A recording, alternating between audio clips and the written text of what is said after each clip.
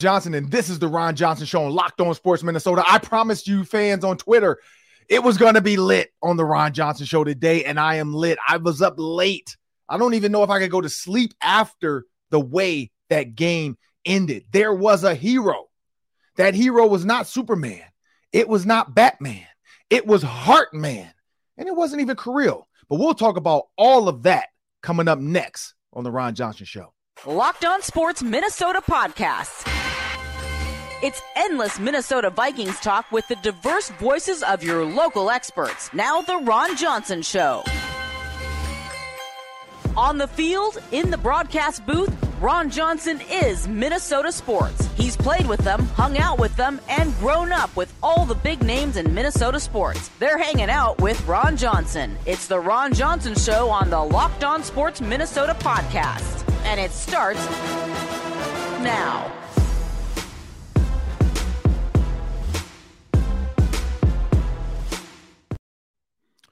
This episode is brought to you by FanDuel Sportsbook, the official sportsbook of Locked On. Make every moment more. Just visit FanDuel.com/Locked On to get started today. And I mean, you got hockey parlays. You got basketball parlays. You can just bet the straight out money line. Now with hockey, I'm not going to lie, people. I can't give you any tips on how to bet your hockey. That's going to be Sam Ekstrom. He'll give you some hockey tips if you're looking for some parlays. I don't know if it's a first goal scorer. I don't know if it's any goal scorer because I really don't know who's going to get hot. But I do know this. We are going to talk about Kirill, Bodie, and that man Heartman. Also, there was a golden gopher that kind of jumped out there for me that I was very confused when I heard the name pop up. And so we're going to talk about this golden gopher and the confusion and ending up on the Sports Center top 10. I mean, come on. Like, is there any better debut than that? And we'll talk about that young man coming up next. But remember, people, also, you can download Locked On Sports Minnesota's app on Amazon Fire and Roku. Just go to your Amazon Fire or your Roku device. Go to your apps, hit add channel, search Locked On Sports Minnesota. It'll come up right there on your TV. You can get all of our shows. You can get all of our videos. You can go back and just watch some interviews, some hot clips, some post-game reactions. You're going to want to be around for the draft. We are going to break down all the draft picks as much as we can, especially Friday. That Friday football after that first round of the draft, we are really going to hit that round table. And then, of course, that Monday after the draft. So you're going to want to stick around for that. And thanks for everybody for making Ron Johnson your first listen. But make sure you check out the Minnesota Football Party. That's 4 days a week, Monday through Thursday. You can check out Arif Hassan, Luke Braun, Luke Inman, and Sam Ekstrom on the Football Party. And it varies who shows up. But as I bring my producer into the show, my sidekick, I texted Sam at one point, and I tweeted to Sam that I'm up. I stayed up, Sam. It's lit. You know what? You made it. I felt like Heartman, because you got Superman, you got Batman, you got Aquaman. All of them kind of do this throughout their journey. And I feel like Heartman did that. I got my Minnesota Wild shirt on today. I feel like Heartman, he kind of jumped out there and became a hero for the people. One, a hero to get us to bed. Because I was looking up, like, after the second overtime started, I started Googling, like, the longest games in the NHL history. There was some 6 overtime games. 6 overtime games. Are you serious? 6? Like, come on. Somebody just – at that point, I mean, guys are probably just skating, hanging on each other. Just like, dude, just somebody make this. Like, I mean, you have to be exhausted. Plus, then you got to give them, like, the little 10 to 15-minute break in between overtimes. Right. It's way too much time. So I am so glad Heartman stepped up. I was a little nervous. I'm not going to lie. On that power play, I think in the first overtime, I was like, this might be the dagger for the Wild. Like that last power play. I was like, that was dicey. Yeah. I was like and they got like 6 or 7 solid shots on goal. 6 or 7 solid. And Augustus, what did you say? How did you say it? Gustafson. He was amazing. I mean, 54 shots on goal, 52 saves. Now, at one point in the first period, it was like 21-11 in favor of the Wild, shots on goal. Yep. And I was like, man, if they continue at this pace, they're going to, and then all of a sudden it ended up being 54 to the Stars and 48 to the Wild. But you know what? All that matters is at the end.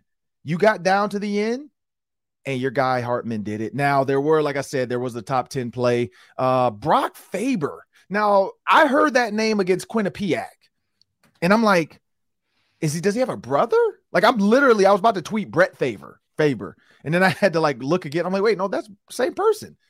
And so I didn't realize that either. I didn't realize you could do that you could go pro and then go, literally 10 days later, or whatever it was, play in the NHL playoffs. I assume that you go pro and then you go to the team that has your rights at that time.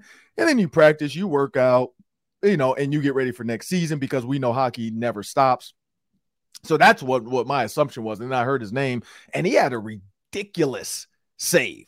I mean, he put his stick, and again, it's right place, right time. You don't. I mean, I guess you purposely do that. I'm not gonna hate on hockey players, but for that puck not to go over his stick just a little bit, for him to like just the goalie was dead in the water because he had turned left, and then it was so quick. Like I don't know if he would have got back if he had went high net or upper corner or whatever you want to call it. I don't know 5-hole. I don't even know. I don't think it would have been I think it would have been game over. And so that's why I'm guessing Brock Faber got the top 10. I think somebody tweeted to me this morning. It was number 3 on the SportsCenter top 10. So if it's not, hey, blame this person on Twitter. That's 3 Ron Johnson on Twitter. If you want to follow my tweet, because I did respond to that person, but I haven't seen it. But that's what I've heard. It's a top 10 play, which makes sense. It was a huge play and a huge moment. And for that young man to go from playing against Quinnipiac to now playing against the Dallas Stars, that's a huge leap, Sam. But Sam, I know you were up. I know you're a big time hockey mind. I'm excited. Like I said, I'm a playoff hockey person. Like this is my time. I'm probably gonna, I'm gonna reach out to what's his name too, Troy, down in Iowa, and see if we can get him, or Todd Fredrickson, to see if we can get him on the show too to talk a little wild hockey. Because that's the last time I went. Like he was on the power trip with me, and then I kind of joked like I've never been to a hockey game. He's like, "Hey man, I got 2 tickets for you and the wife." I'm like, "Okay." And I went to the playoff hockey game, first hockey game ever. And so now I'm hooked on playoff hockey. Mm-hmm. I don't know so much about regular season hockey. Not gonna lie, I did not go to a game this season. I failed as a parent. I was supposed to get my kids to a hockey game this year, but I did not do it. But Sam, what are your thoughts on this game? Yeah, well, Ron, playoff hockey is maybe the best postseason of all the postseasons. So this is the time to tune in. It's so good. Playoff hockey better than football and basketball and March Madness. Intense. We have to bring that up Friday. We'll have to rank these Friday. Yeah. Not football. Friday roundtable. We'll have to rank these. But what you got? The tension, Ron, didn't you feel the tension as the clock turned to midnight, as the clock turned to 1, the price that these guys were paying? The Wild were so gritty. Like, I know that it's very cliche because that's sort of their playoff motto, grit first. But they actually demonstrated that. The defensemen were so tough, laying their bodies on the line. Brodin, Spurgeon, Faber, they were putting it all out there. And it's so hard to score in playoff hockey. Like 5-on-5 last night, there was only 1 goal in regulation, and that was the Wild breakaway to tie it in the second period, sorry. But then it was hard to score even strength in overtime. It's all about special teams. Ron, you were all over this. Special teams for Dallas. I mean, that was the scary part for the Wild. The Dallas Stars got 2 quick power play goals, and then when they had the power play in the first overtime, you're sweating. The second overtime, you were sweating. And you kind of knew that if the Wild could just fend off those power plays, they were going to have a good chance. And sure enough, they got the bounce in overtime. But it wasn't, it was kind of a lucky bounce. The puck went right to Hartman. He was all alone in front. Those are the kind of goals that you have to score in the playoffs. You got to be opportunistic, Ron. You got to be opportunistic, and the Wild cashed in when they needed to because the defensive structures are just so well-tuned for all these teams in the postseason.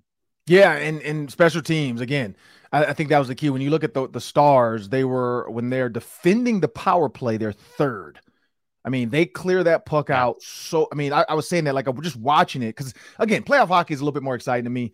But just the way they skate together, the way they cover every angle, it almost felt like at times even though they were they were defending the power play, it felt like they were at strength. Like it felt like they were like the Wild could not figure out how to attack their special teams. Like it just, I was like, how are they defending the power play and the Wild look uneasy?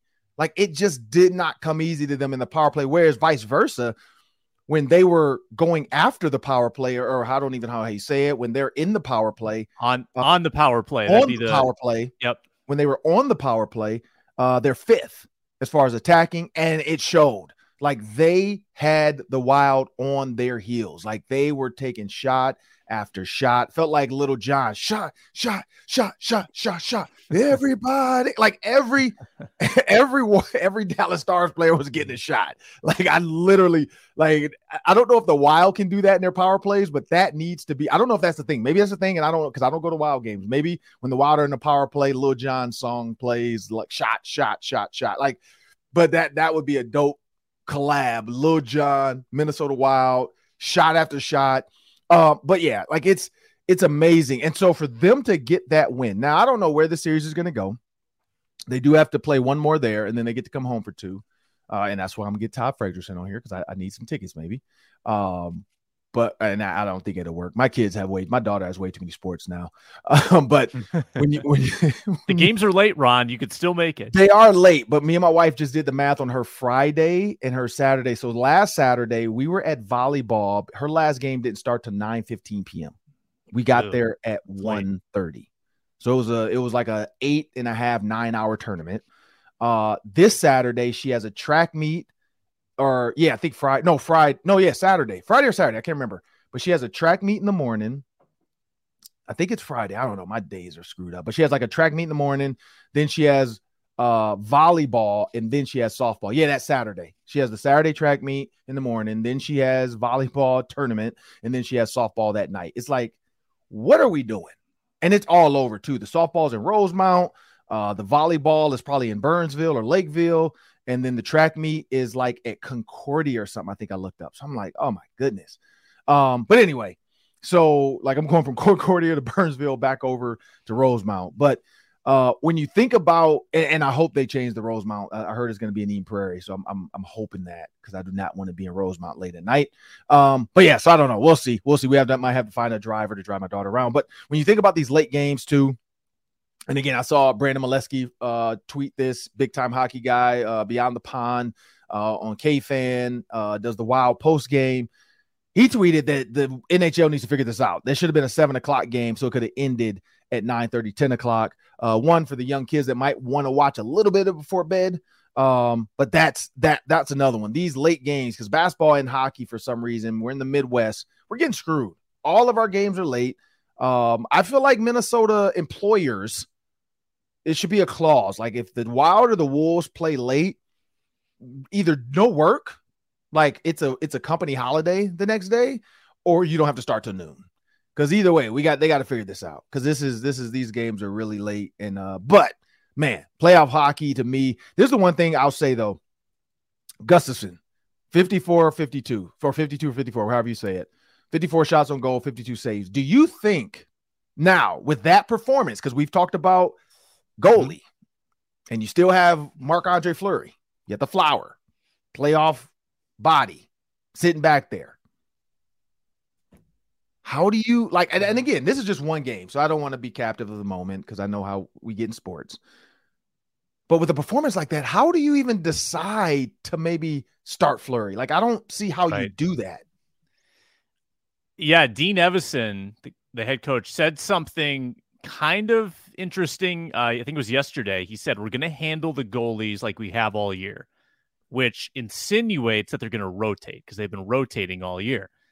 But you got to be adaptable. You got to be flexible. If a guy stands on his head like that, I think you got to go with the hot hand. Now, there is an element of fatigue, Ron. He just played the longest game in franchise history. True. And this is a team game. True. Yeah. So in any other circumstance, you might want to rest a guy who played that much. But he's also the guy with momentum, and you don't want to mess with that. So I would start Gustafsson, but it's possible that they preordained this, Ron. It's possible that they told Gus, hey, you're starting game one, but no matter what happens, Fleury gets game 2. Maybe that was the plan all along. And it could be. Yeah. It might be. And I'm not totally upset with that either. Like, I think Fleury is capable. But I just like the idea of riding a hot goalie throughout the postseason. And I think that is Gustafsson right now. And I don't want to mess with that. I think you'd have more regret playing Fleury and Fleury having a bad game than if you play Gustafsson. And if it doesn't work out, it doesn't work out. But I'd rather play Gus. Yeah, because I feel like goalie, like pitchers. So baseball pitchers are different than softball. I'm big softball. My daughter plays big time softball for her age group. She's on a club travel team, and I think they're second best in the state right now. We'll see how they do in the Midwest when that nationals comes up in Iowa. But when you think about softball, college softball, for instance, those pitchers, because of the motion, can just pitch nonstop. Like, it does eventually start to hurt their shoulder. They get tired, fatigued, but they can go. For baseball, it's a different whip. So guys are having Tommy Johns. They're messing with ligaments, elbows, so on and so forth. So they have to have a pitch count. Softball is like that. When you have a pitcher that's hot and she's just killing it, you ride that. You go with that pitcher. You just let her go until she tells you, all right, I'm starting to lose it, or you notice she's starting to lose it. And I think goalie, to me, again, probably a bad analogy, but I feel like it's the same thing, because when you see the game in which he was seeing it, like when I was watching some of the anticipation, he was just in he was Neo. He was in the Matrix. Like, I felt like Keanu Reeves had put on the suit and he was John Wick or something, or he was the one. Like, he literally was seeing zeros and ones. He was no longer just seeing the puck. Because at one point, and again, I appreciate ESPN, because I did tweet this, that I loved in some of the power plays, they were putting the graphic up. Every time a person touched the puck, they put their name over it. Even though they were saying it every once in a while, they weren't always doing it. But that helped me see where the puck was going, because that thing whips around so fast. Sometimes you're like, who has the puck right now? And so for me as a novice, I love that, because I was able to keep up with, okay, puck's there, puck's there, puck's there. Puck. Oh, and for the goalie, you could see him kind of positioning himself depending on where he thinks the shot's going to come from. And every single time, just about 92% of the time, he was guessing right. Like, he was, or not even guessing, he knew, this angle, I got to be here. This angle, I got to be here. Other than the save by, what's his name, Brock Faber, he was pretty much there, like, and even with the blocking of the goal, where I don't know if that's the defenseman or the wingman who does that. He gets in his way and tries to obstruct his view. So if the shot's coming, he can either take his stick and knock it in, or he's just blocking the goalie's view. Yeah, usually the center. Usually. Okay, that makes sense. Center, you're in the middle. Even with that, you could see him like not getting into that, because like sometimes they get caught up in pushing a guy, and then you're screwed because you end up out of position. He didn't let that bother him one bit. Like, he was in the zone, and I agree. I feel like you ride the hot hand, but oh man, I could talk hockey. This is like, after that, like, again, I'm looking forward to talking some more hockey, because I could talk hockey when I watch the games like that, playoff games like that. I could talk it all night, because it actually makes sense now. Like, I understand Minnesota being the state of hockey. Like, I feel like one of us right now. I feel like I'm a part of it. Like, I do. I have the glow. I don't know if you've seen Bruce Leroy in The Last Dragon, but I feel like I have that glow now. Like I'm there. Like, I'm like, okay, I see it. I see it emanating. Like, man, you have an aura. Yeah, it's like green and red, and it's just like Rick James, or Prince. Like Dave Chappelle said, Prince with the purple light. Mine is like green and red right now. But we got to blame agent from IFA Marketing in firm. He started this firm way back, I think 2009. Blake Baratz. He represents Adam Thielen and CJ Ham. So that's one of the most important reasons I wanted to get him on the show. But also, there's a lot going on in the NFL. So we'll talk about. We're going to definitely talk to him about CJ Ham re-signing with the Vikings, what that means for the running game. But before we do that, we have a word from our sponsors. We are presented by FanDuel Sportsbook. It's an official sportsbook partner of Locked On. NBA playoffs are here. NHL playoffs are here. What a time to stack up some parlays, some same game parlays, in fact, if you're on FanDuel. And you can also get a no-sweat first bet. If you are a new customer, get up to $1,000 back in bonus bets. If for some reason that first bet doesn't win, you get another chance. Download the FanDuel Sportsbook app. Safe, secure, very easy to use. Bet on everything, and I mean everything. Hundreds of ways to bet, whether it's NBA, NHL, MLB. Put together a little home run hitters parlay. It's a ton of fun. FanDuel lets you combine those bets too within the same game for a same-game parlay or a same-game parlay plus. Don't miss the chance to get your no-sweat first bet up to $1,000 back in bonus bets if the first bet doesn't win. FanDuel.com/lockedon to learn more. FanDuel.com/lockedon. Make every moment more with FanDuel. Well, now it's time for the Hanging with Ron Johnson segment, and I got a special guest. I've been trying to get this guy on for a while, but he's super busy out there getting players signed, whether it's NILs with the IFA part of the business, the marketing side, or if it's just being an agent to some familiar names. I'll bring in Blake. Blake is an agent. I guess I can call you that, right, with IFA? That is correct. Okay, so Blake Baratz, I've known Blake for a while just through Adam Thielen and the social media stuff, or sorry, the community stuff that Adam does, and then getting to know Blake throughout just the seasons. It's been a long time with Adam Thielen being with the Vikings. I feel like forever. But now he's moved on to the Carolina Panthers. We won't jump into that right now, but I just want to talk to you about the NFL because I know you're very passionate about the players you represent, about player safety, and I saw you make a comment about the owners have approved. Now, it doesn't have to be used. The NFL, the league has approved for owners to be able to play 2 Thursday night football games. So I'm going to jump out there about that one. They don't have to use it. It's just, hey, if you want a second Thursday night game, you can have it because we know the financial implications, but the player safety to me seems stupid. But in your mind, what is it going to take for the NFL to realize that short turnaround from a Sunday to Thursday is probably not the best idea for the players long term? Yeah, I mean, I've never thought that there was a genuine care for safety, let alone safety over dollars. So the more games they play on national television, the more opportunities they have to get networks involved or other partners involved is a bottom line. Now that bottom line gets spread to the players, but it's very hard for me to understand how you talk about player safety in one breath and then are turning around and playing, games in a 3 or 4 day span in the same breath and sending guys overseas and everyone's playing on a different surface. It's, to me, it's talking out of both sides of your mouth. And I've understood it's a business and the 32 billionaire partners are very smart at generating more dollars. That's what they're good at. So it doesn't make it right, but that's the reality of the situation. And when you look at your advisory board, you talk about guys like Will Allen, Bobby Ingram, as former players, what are some of the things they're advising you guys on as an agency? Yeah, I mean, I think they're just there as mentors. It doesn't really matter if it's truly an advisory board position or if it's guys that have retired like, Kurt Coleman or Adrian Claiborne or Zach Moore or whoever it is. I think it's just sharing the wealth of knowledge that you've had. Ben Lieber, yourself, whoever it is, anyone that's in our circle, we try to tap into our resources because it's part of the IFA family. And like, Ron, you're going to be able to talk to a guy about what to expect at rookie minicamp, probably, better than I can, or what to expect with a certain coaching staff. Mm-hmm. I can only share our experiences, and there's a lot of things I know, but there's a lot of things I don't know. So I think that's part of what we do is we've done a good job of building our collective network, and it doesn't matter whether it's in sports or business or philanthropy. That's part of the IFA network. We want to share.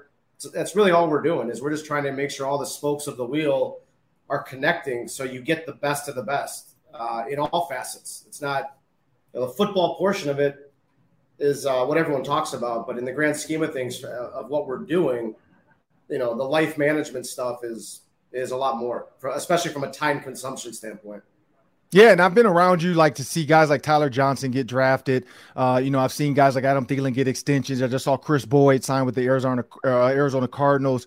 But as an agent, marketing firm, full service, what does that time look like right now with your guys' day-to-day with GMs, as well as companies wanting to, get a piece of these players that you guys represent? But what does that look like right now between teams, agents, players, leading up into the draft? Because April 27th, 28th, 29th, it's coming, faster than we can believe it. But what does that look like day-to-day for you?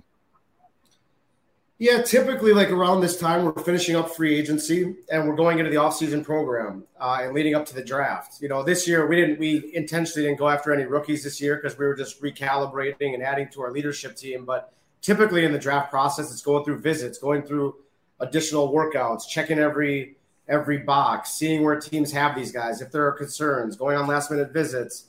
The draft in and of itself, the draft boards aren't going to change dramatically from now until the draft in 2 weeks.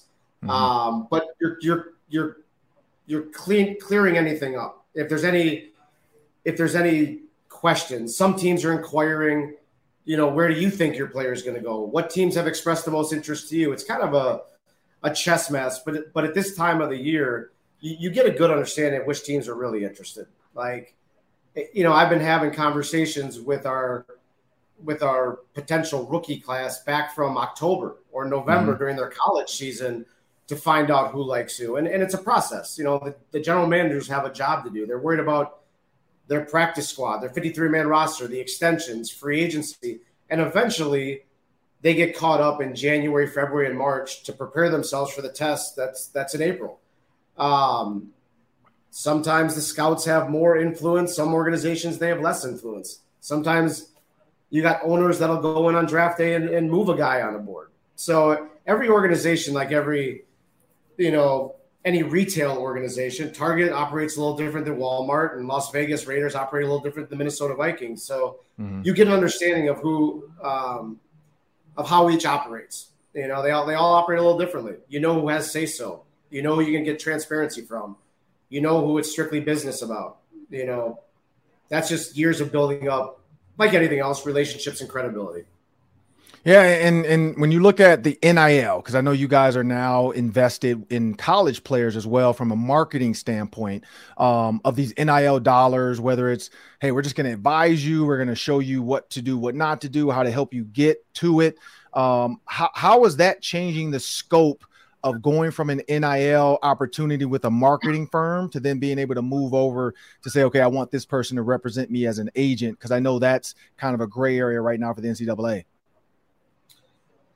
Yeah, I would say we don't really know yet because it's only been around for a year or two. So we're dipping our toe into it. I don't think we're jumping face first into it. And our idea, in a weird way, it's not that much different than how we're approaching marketing for our NFL players. But we're going into these college players saying, listen, we don't know how many dollars are out there for you. That's not how we define name, image, and likeness. Right. We want to go and help build your brand, teach you how to be a pro, understand how to handle the media, understand social media. How do we get involved in the community? There's no better way to earn dollars than by showing the community, especially in a community like Minneapolis, that you're engaging and you're authentic and you want to give back and you care.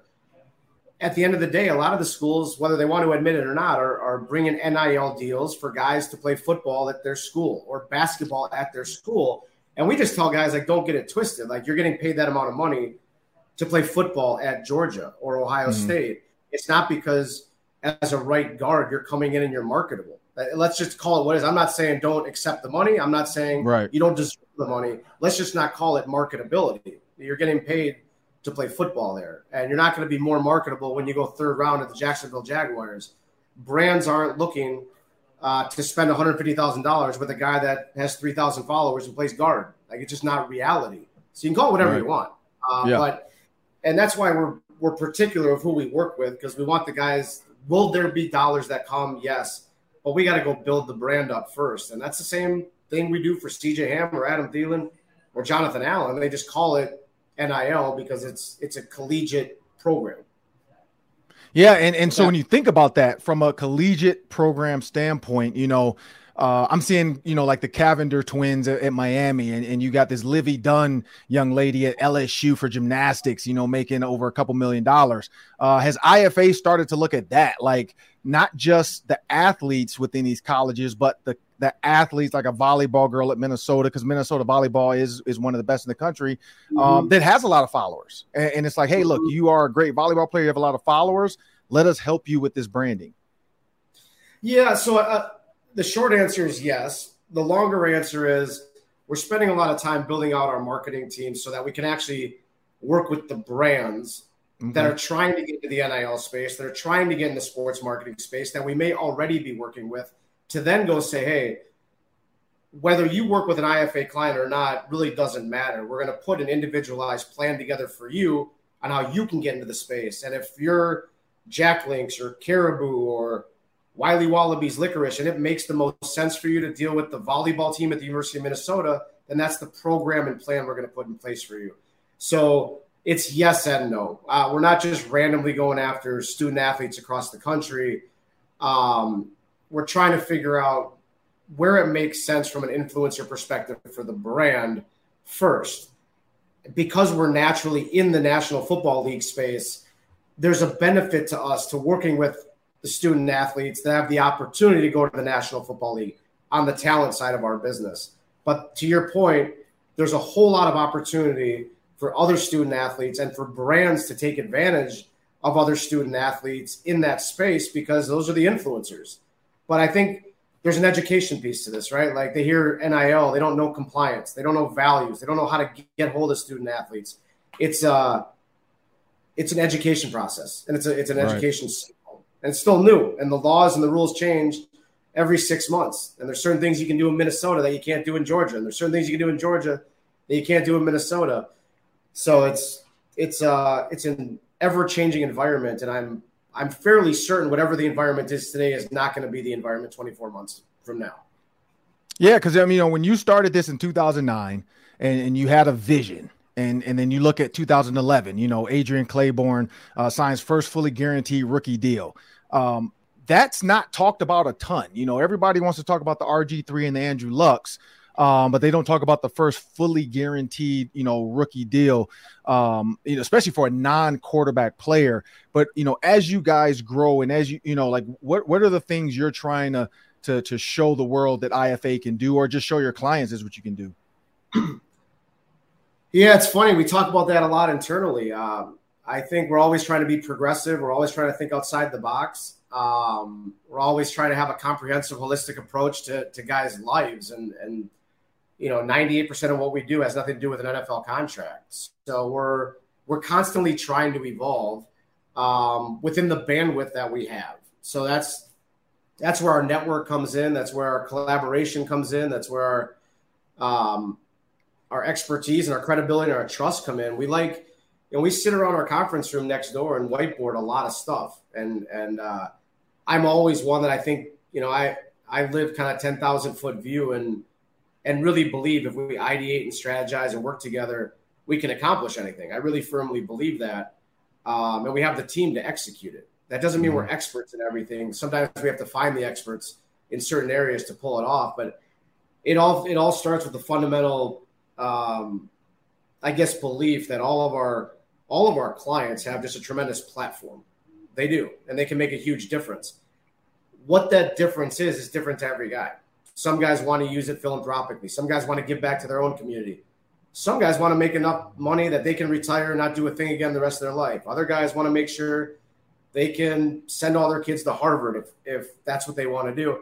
Everyone's got different goals, and there's different timelines and metrics to accomplish each. But that's why it's more of a life management company than really a traditional sports agency, because there's a lot of different factors. There's a lot of moving pieces, and it's really important that the communication and the transparency is there that, for everybody, for us to actually go execute, because for 30 guys, it's a lot. Everyone's got a lot of moving pieces.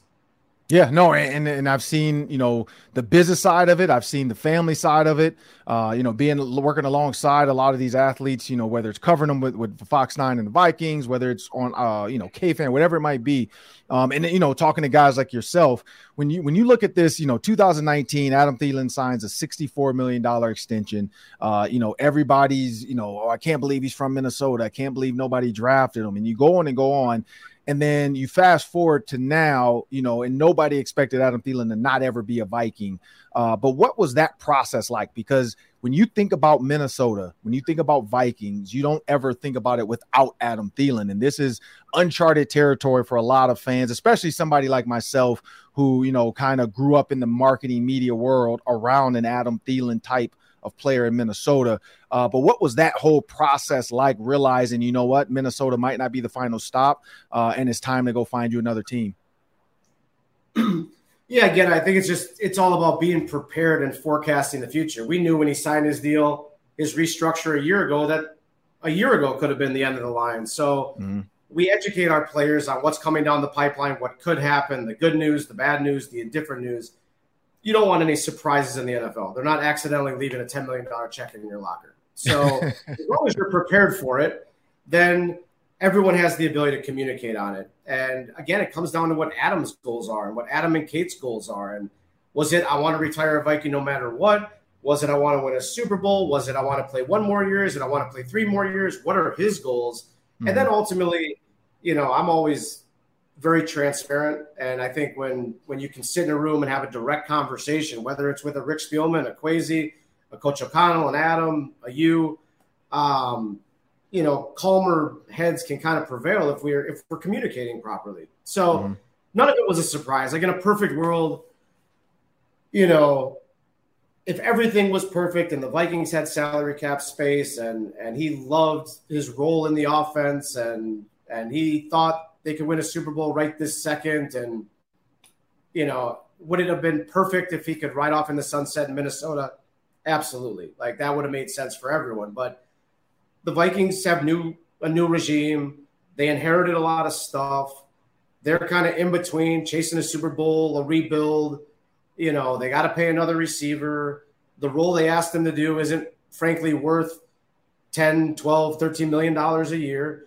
So, we get it. Like, it makes sense. Like, you don't need to pay – Adam doesn't need to get paid $10 million a year to be a decoy, and it doesn't make sense for the Vikings to pay him $10 million a year to be a decoy. So, it made sense. And part of it is, Adam is excited about a new opportunity. He's never played anywhere else. Doesn't mean he doesn't want to retire a Viking. He would have loved that. But to never have gone through free agency, to never have been in another building, to never had another team really want you, is part of the exciting part. And his personality has always been like, I'm going to go earn it. I don't want anything handed to me. Like, I think he's excited about helping rebuild something else. Like, that's exciting to him. And again, everyone's got different goals. Some guys are chasing Super Bowls. Some guys are chasing the money.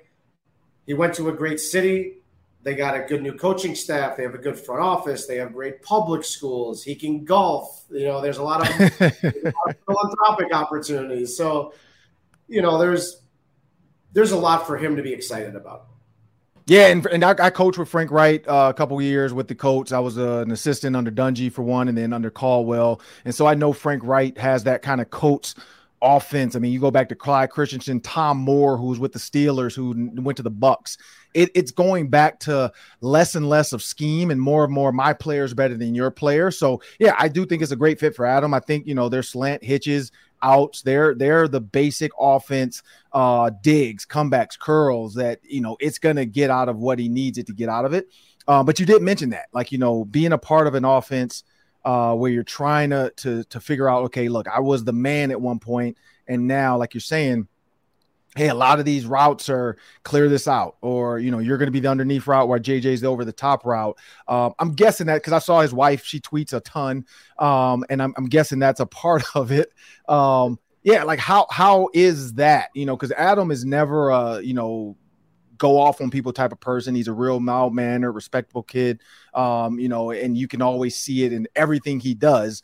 So how was that for him handling that? Like, because everybody could tell it was, we're going to force feed the ball to JJ. There was no secret. Kevin O'Connell said it coming in. I'm going to treat him like I treated Cooper Kupp at the Rams, not realizing like you don't have just a Cooper Kupp. You have Justin Jefferson and Adam Thielen. So yeah, I know that was part of it, but yeah, how was that mentally for Adam, realizing, you know what, I still can be the man somewhere else?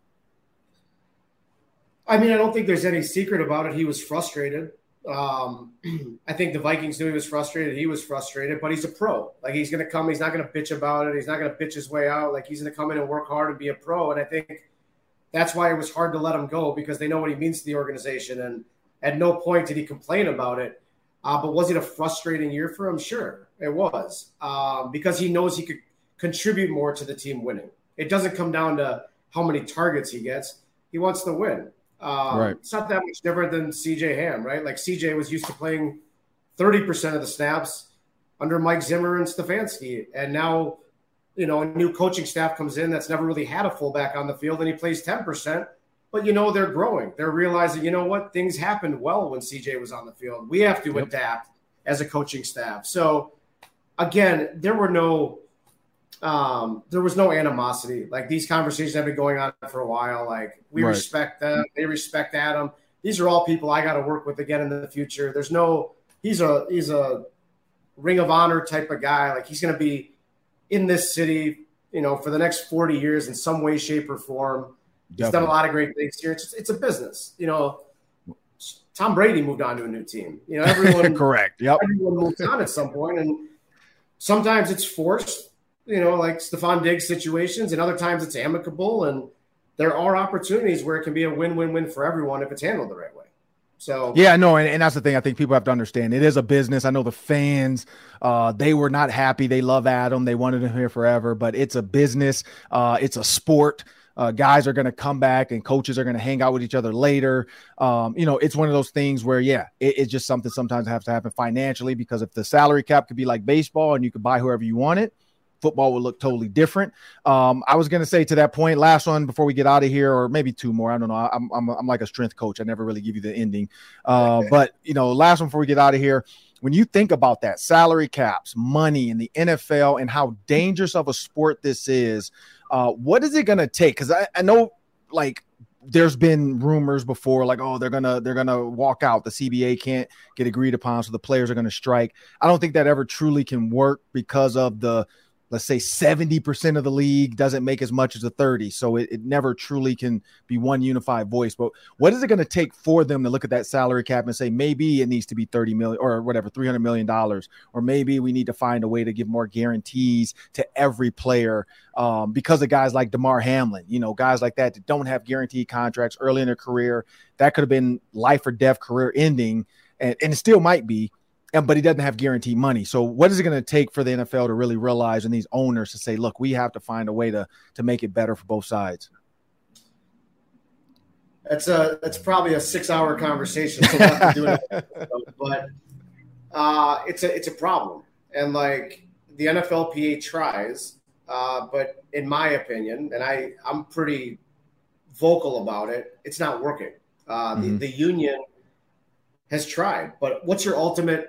The problem in the NFL, it's not about getting guaranteed contracts. It's that it's very, very, very, very difficult for NFL players to get leverage because your rookie contracts, if you're a halfway marginal decent player, you're severely underpaid. Yep. Severely. I don't care if you're the number one pick in the draft. Joe Burrow's making $9 million a year, and Aaron Rodgers is going to make $60 this year. Right? Yeah. Yep. I mean, Justin Jefferson's on the books for $2 million this year. The top receivers are making $30. Lamar Jackson can't get a new contract, and he was unanimous league MVP. So it's very, very, very difficult to get to free agency, which means it's very, very, very difficult to get leverage. Tom Brady never got to free agency outside of asking for it. Russell Wilson got traded. Who are the best players in the National Football League? Joe Burrow's not getting to free agency. Patrick Mahomes isn't getting to free agency. Lamar Jackson got franchised, which is another mechanism. If Lamar Jackson's not good, he's going to get cut. But if you're really good and your contract expires, now we have a mechanism to keep you at a fraction of your market value. Right. So what do you think that does to the tier 2 QBs and the tier 3 QBs? Deshaun Watson lucked out by getting in trouble. He found a team to trade for him that didn't want him anymore. That's the only reason he got paid. Kirk Cousins got to free agency, which is why he got a fully guaranteed contract and was the highest paid quarterback in football. No one ever said he was the best quarterback in football. He had the most amount of leverage as the best quarterback in football. And that's why it's hard, because you have 2,200 players in the league. You're asking current players to fight for future players. The Tom Brady's aren't going to go to the NFLPA meetings. They're trying to win a Super Bowl at age 45. So what really needs to happen is you need to figure out a way to communicate consistently with 2,200 players. It's hard to get 6 players to agree on something, let alone an entire locker room, let alone 32 locker rooms, let alone future players and past players. Then your ultimate leverage is you don't step on the field. Yeah. Well. That's it. If you don't step on the field opening day, well, that network money isn't coming in, but you have to have an answer to the billions of dollars that the players need to live for the next 6 months. Because to your point, not every player has millions of dollars put away. The majority of the league is made up of fourth-round picks to undrafted players. Correct. So unless you go to an Amazon or an Apple or a hedge fund and say, let's set aside these $3 billion so these guys don't have to step on the field opening day, that's the only thing that's going to get the owners to come back to the table and be serious. Wow. Yeah, that's a lot right there. That's a lot. We're going to have to get Blake back after the NFL draft for sure then, because we definitely want to catch up, see where your players are at, see what went good, what went bad, and any advice for future players as well, because love your stuff, man. Appreciate everything you do for the community in Minnesota. Thanks for everything you've done for most of the players that I know, because I've heard nothing but good things. And so I want to thank Blake Baratz for joining me on the Ron Johnson Show. All right, we're going to react to Blake Baratz here in just a second. Let me remind you to subscribe to the NFL Draft Buzz newsletter authored by Luke Inman here of Locked On Sports Minnesota. It's NFL Draft Buzz. Get the latest as the NFL Draft rapidly approaches, just 9 days away. Subscribe to it for free. LockedOnPodcasts.com/newsletters. LockedOnPodcasts.com/newsletters. Get the latest draft intel into your inbox. Do it for us today, man. But just real quick, what were your thoughts on Blake Baratz? Like, for me, the CJ Ham usage, like he talked about that. Like when you go from, what did he say? I don't even know the percentage he said, but when you go down to 10% usage from where he was. Yeah. 30 to 10, I think he said. Something like that. Yeah. When you think about the usage going down, but then you decide to re-sign, that's a negotiation conversation. Like you said, these conversations become ongoing with teams, agents, GMs, coaches. So I have a feeling, the Josh Oliver signing, I have a feeling the Vikings have talked about this with CJ Ham. We do want to run the ball more. Like, I don't care what, and the fact that they haven't made a receiver a priority, they did just sign another DB, Joe Juwan. I don't know. I want to make sure I say it right, but Joe Juwan Williams from from Vanderbilt, but then ended up with the Patriots. So they added another, and that's more of a depth piece. I still think Andrew Booth or Caleb Evans are your starters, or potential starters, depending on the draft, and Byron Murphy. So I think that's a depth piece, a special teams guy for sure, but a depth piece, because we talked about what they needed going into training camp, and that's somebody you can get for not a lot of money. So I feel like they're not, it doesn't sound like receiver is a priority. I think this is one of those 49ers looking offenses. Deebo Samuels is the main receiver they have, and then there's George Kittle. The Vikings are built the same way now.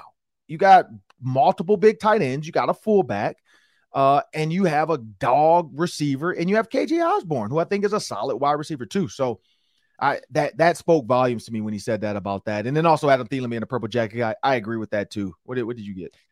Yeah, I was going to talk about Thielen. I just felt like he was very honest about the negotiations that they had. And I think, didn't he say that, he didn't want his client to be a $10 million decoy, right? Which is basically, and that's kind of an accurate classification. When you're playing with Justin Jefferson, you are a little bit of a decoy, is that you're trying to draw attention away from him so that he can thrive.